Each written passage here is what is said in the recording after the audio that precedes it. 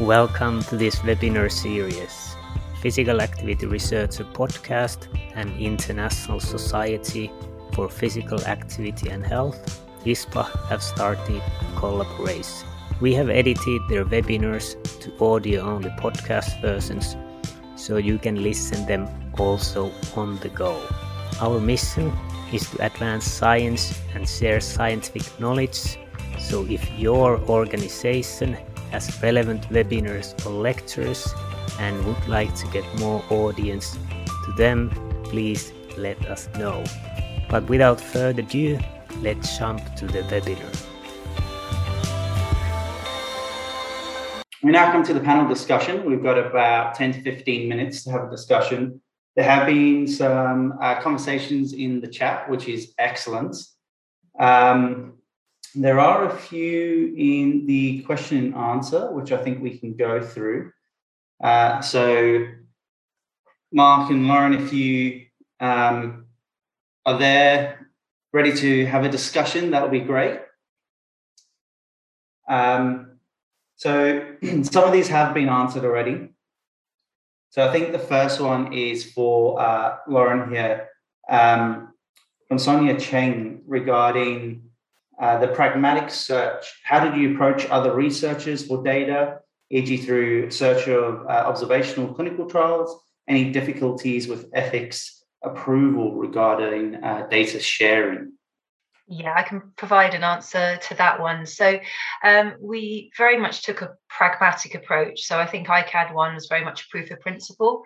There was a systematic search of the literature, but this was also in addition to who we knew through our networks. So that's how we identified the studies. Towards the end of the data pooling, we did have a couple of newish studies that actually approached us, and we were able to include those. And it was quite good that they approached us, because one of them at least was one of the preschool studies, which were quite underrepresented. In terms of the ethics, it's probably safe to say that it was a lot easier in 2008. Generally, the kind of data sharing governance and data protection was just more relaxed back then. So we did go through our due diligence in terms of that, and we had to ensure that each of the studies had ethical approval to collect the data, but also had permission for data sharing, and we had a secure site by which we transferred the data. I know some of the initiatives that Mark talked about, like SAIDI, for example, and I talked about in the chat with ProPass.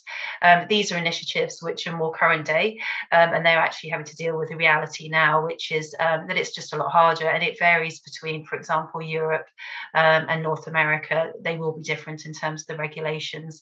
Institutions will have their own regulations. So I think this is really why the federated analysis approach is probably the most feasible moving forward, because I think it's just become harder and harder to physically transfer data. Thanks. I actually have a quick question about ICAD. So you displayed the partners you had and globally how it was. Have you had an increase in certain regions or added new regions to that actual list? Obviously, the accelerometry, wrist, waist, different monitors has just boomed over the last kind of 10, 15 years. So if we had the capacity, the funds, the time, then we could expand to a lot more countries, and it would actually enhance the utility of ICAD due to some of the challenges and just the way that ICAD works in terms of that we haven't, for example, done a federated approach, means that it's very hard to see a way forward to expand out ICAD just because it's unfunded at the moment. It's off the side of our desks. One thing that I'm very passionate about is developing an ICAD book for low to middle income countries, for example. I think that would be a really great initiative. I think it could be a pooling project, but it could also be enhancing capacity in certain regions where they might not have the capacity that we have in other regions of the world. But at the moment, it would be actually how you target it. So back in 2008, it was just any study in children that collected data using Actigraph. Now you'd have to have a bit of a stricter inclusion criteria because there are just so many studies out there. Yeah, very true. Yeah, there is a lot out there now. So let's see, looking through some other questions here, which I think is kind of for both of you. Lauren, as you said, this is from Edna, and this is about in the case that we did not have accelerometers. what will the options for evaluation be? So such as questionnaires, specific and validated questionnaires of certain children, kind of what will be the other processes instead of the accelerometer access? Mark, did you want to jump in and answer this question? I can comment, Lauren, but you can too. In the absence of the possibility of doing device-based measures, sadly, and this frankly is the case for all 24-hour movement behaviors, we don't have, in my opinion, good questionnaire modules, survey type modules that are applicable globally to measure movement behaviors throughout the day. There isn't anything for physical activity.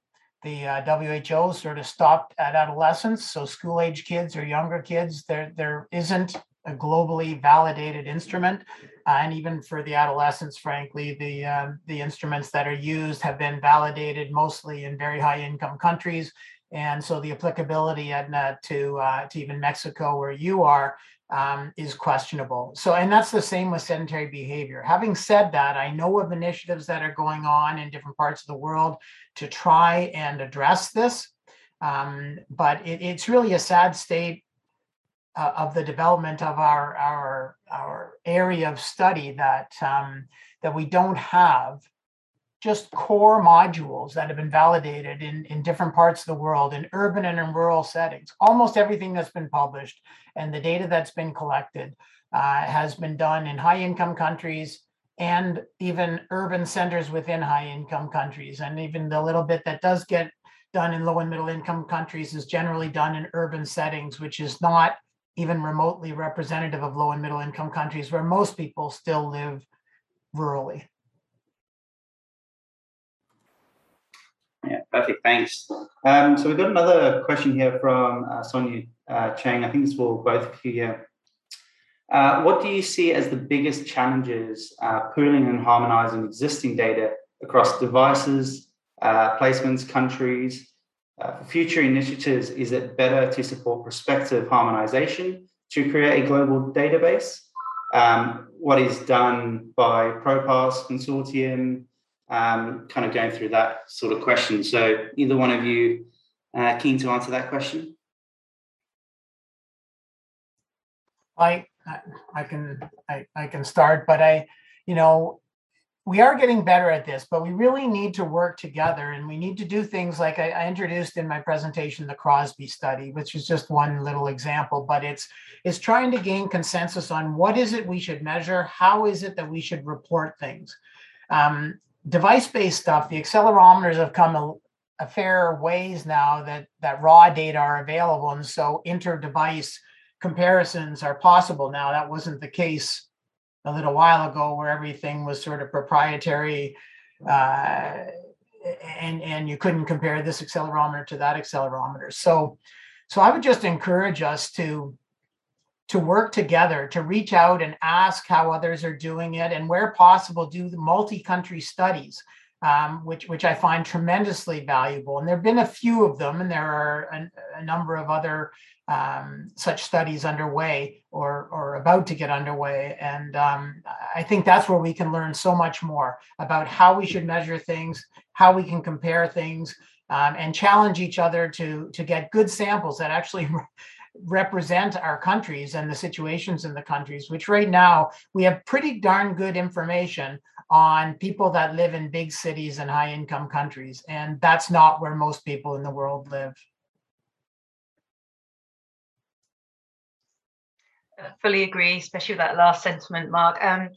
I think just to add to this, I didn't really illustrate it because of the brevity, I guess, of the presentation, but in the harmonization of, for example, questionnaire data, this relates to a point Mark made back along, there's a lot of assumptions, obviously, with questionnaire data anyway, but when you're harmonizing the data across lots of studies that have collected it in very different ways, you do have to end up losing quite a lot of the detail and the sensitivity in any measure that they might have. So I think prospective kind of harmonization, whether it be through monitors and devices or whether it be through self-report, is really the way forward if possible.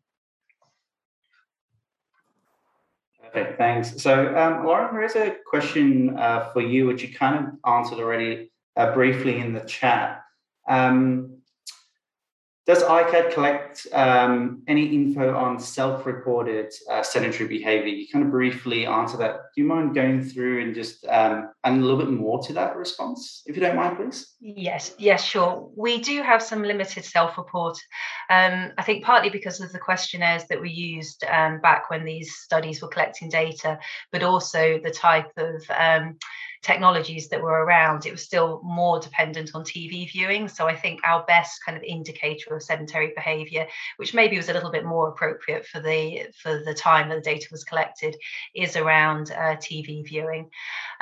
One thing I should say, just in case, because I think there's some interest in using ICAD, one of the conditions of using ICAD is actually that the accelerometry data is the primary variable. So if there was any interest in using the self-reported sedentary behavior, it would have to be used in conjunction with for example, objectively measured sedentary time. Perfect, thank you. So I just have a quick kind of statement, just wondering, or question here.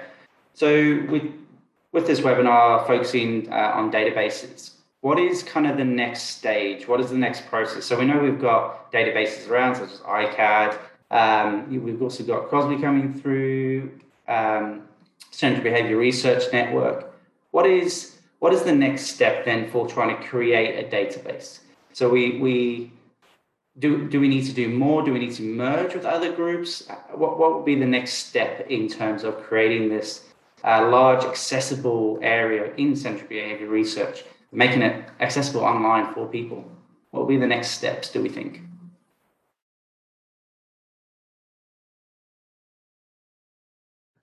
Do you want to go first, Mark, or maybe I'll go first? And you go this time. So I think in the kind of this era of open data, I think what we need to be moving towards is an automated way by which people can very easily share data, but they're also thinking about sharing and harmonizing data before they've even started collecting data. So this could be like some of the prospective studies that Mark's talked about. Or even if you're just doing an individual study, part of your conception, your design of the study is bearing in mind how you will then pull the data with whatever comes next. The biggest issue, in addition to the kind of data protection and governance and transferring and ethics, is actually around, it's very clunky still. So in lots of other kind of data science, federated analysis, for example, and other systems that I know very little about, they are progressing. We need to capitalize on what's actually being developed outside of our field and really find ways by which we can better use the data that we collect, because we answer very interesting questions, very impactful questions with our data, but our data can have so much more impact if it is pooled with other data to answer bigger, better, or maybe not better, but bigger questions and different questions. So I think it really comes to the infrastructure, and we need to really kind of look outside of our field to see what initiatives and what progressions have been made. Yeah, and I think that, you know, a little bit of prospective thinking too, that because it's so messy going backwards, that the way people collected things, the type of data and how it were stored, and even the rapidly changing world in which we live, data from 20 years ago just isn't that relevant anymore. The life of a kid in Canada compared to 20 years ago, it's just, it's not a good thing to build policy on. So there are studies, and I'll mention just one that I'm quite involved with, the Sunrise study. And you can Google this, Sunrise International Study of Movement Behaviors of Children in the Early Years, something along that line. And we're working with 41 countries at the moment, but the reason for saying that is as these large studies that have a lot of background work done to develop them, for those that are interested in this type of research, to try and get grants to become another country that will redo that study. So the protocol is there. The timing might be off by a year or two or whatever, but everything is there, and you become part of a study. And we can do that wherever, whenever, and it's a different way of doing things, but then the harmonization is pretty solid. The measures are solid. There's some information already there. It's already been troubleshot, and what works and what doesn't in many different countries around the world and so on. So it's a different way to think of it, but sort of a prospective way rather than a retrospective way. I know we're out of time, Paul, but do you want to circle back to what you presented at the beginning? And is there anything from ICAD or SBIRN that can assist or contribute to or build upon what you were presenting? Yeah, definitely. I mean, for us, as I say, this is a relatively new project which we came through. In very brief, this was decided last year at the ISPA Congress. So it's kind of now the processes of where should we go through from here? Are we actually asking the right questions? Like, this is something of interest to us. And so the actual next stage for us is speaking to others out there, saying, what are we doing? Are we doing something right here? Are we doing something wrong? What should we be asking? You know, it's trying to identify those right questions so that we can develop this process. I mean, for us, the database side was the thing of, this would be really, really interesting, but listening to the talks, it's not a simple thing to be focusing on, and it takes a while to actually progress. So I think for us, it's now having discussions with a broader group of individuals outside of the SBC, thinking, okay, where shall we take this next? How should we take it next? You know, we could do the search strategies and we create the papers, but what can we do beyond that side of things? And as I said, we are out of time here, but I think that would be great if we can have these discussions, and the SBC having discussions with both you two about where should we go with this? What is the processes? You guys have been through the processes, as you could see in the presentations, and that's what we need to do now as a council to really progress this, to make it relevant and informative in a way that it should be, not just here's another piece of information on the slide here, which kind of gets lost to the world. So I think it's trying to make this really relevant and informative to a larger group. So I just want to say a very quick thank you. That was fantastic. Great questions as well from everyone. Really, really good. Great turnout. I think there was over 80 people, which is really fantastic. Just a quick update. So we have got a few more webinars planned. As you can see here, we have 5 webinars planned. The next one is focusing on the determinants of sedentary behavior. And this is going to be on the 13th of June. At this stage, we have that planned, and it'll be for the same time. We're trying to keep it consistent in terms of time. We are still looking for speakers. So if you know anyone who you think would be interested, or if you are interested, feel free to send a message to myself or anyone in ISPA or the SBC related to this, and we'll be happy to have a discussion about that. Also, a quick plug and reminder, become an ISPA member. You gain access to the recordings of the webinars.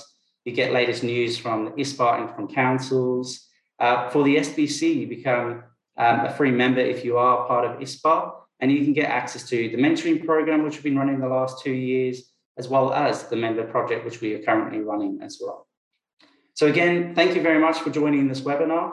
Thank you, Mark and Lauren. Fantastic presentations and great discussions. It's made me think actually a lot of what we need to do with our projects and how we should be approaching things. So really great. Thank you for your time, and enjoy the rest of your day, or good night, if depending on what part of the world you're in. Thanks for joining us this week on Physical Activity Researcher Podcast. If you like the show, make sure you never miss an episode by subscribing or following the show on Twitter. This podcast is made possible by listeners like you. Thank you for your support. If you found value in this show, we would really appreciate a rating on Apple Podcasts or whichever app you're using. Or if you would, in a real old school way, simply tell a friend about the show. It would be a great help for us. We have a fantastic lineup of guests for forthcoming episodes, so be sure to tune in. Thank you all for your support, and have a great day.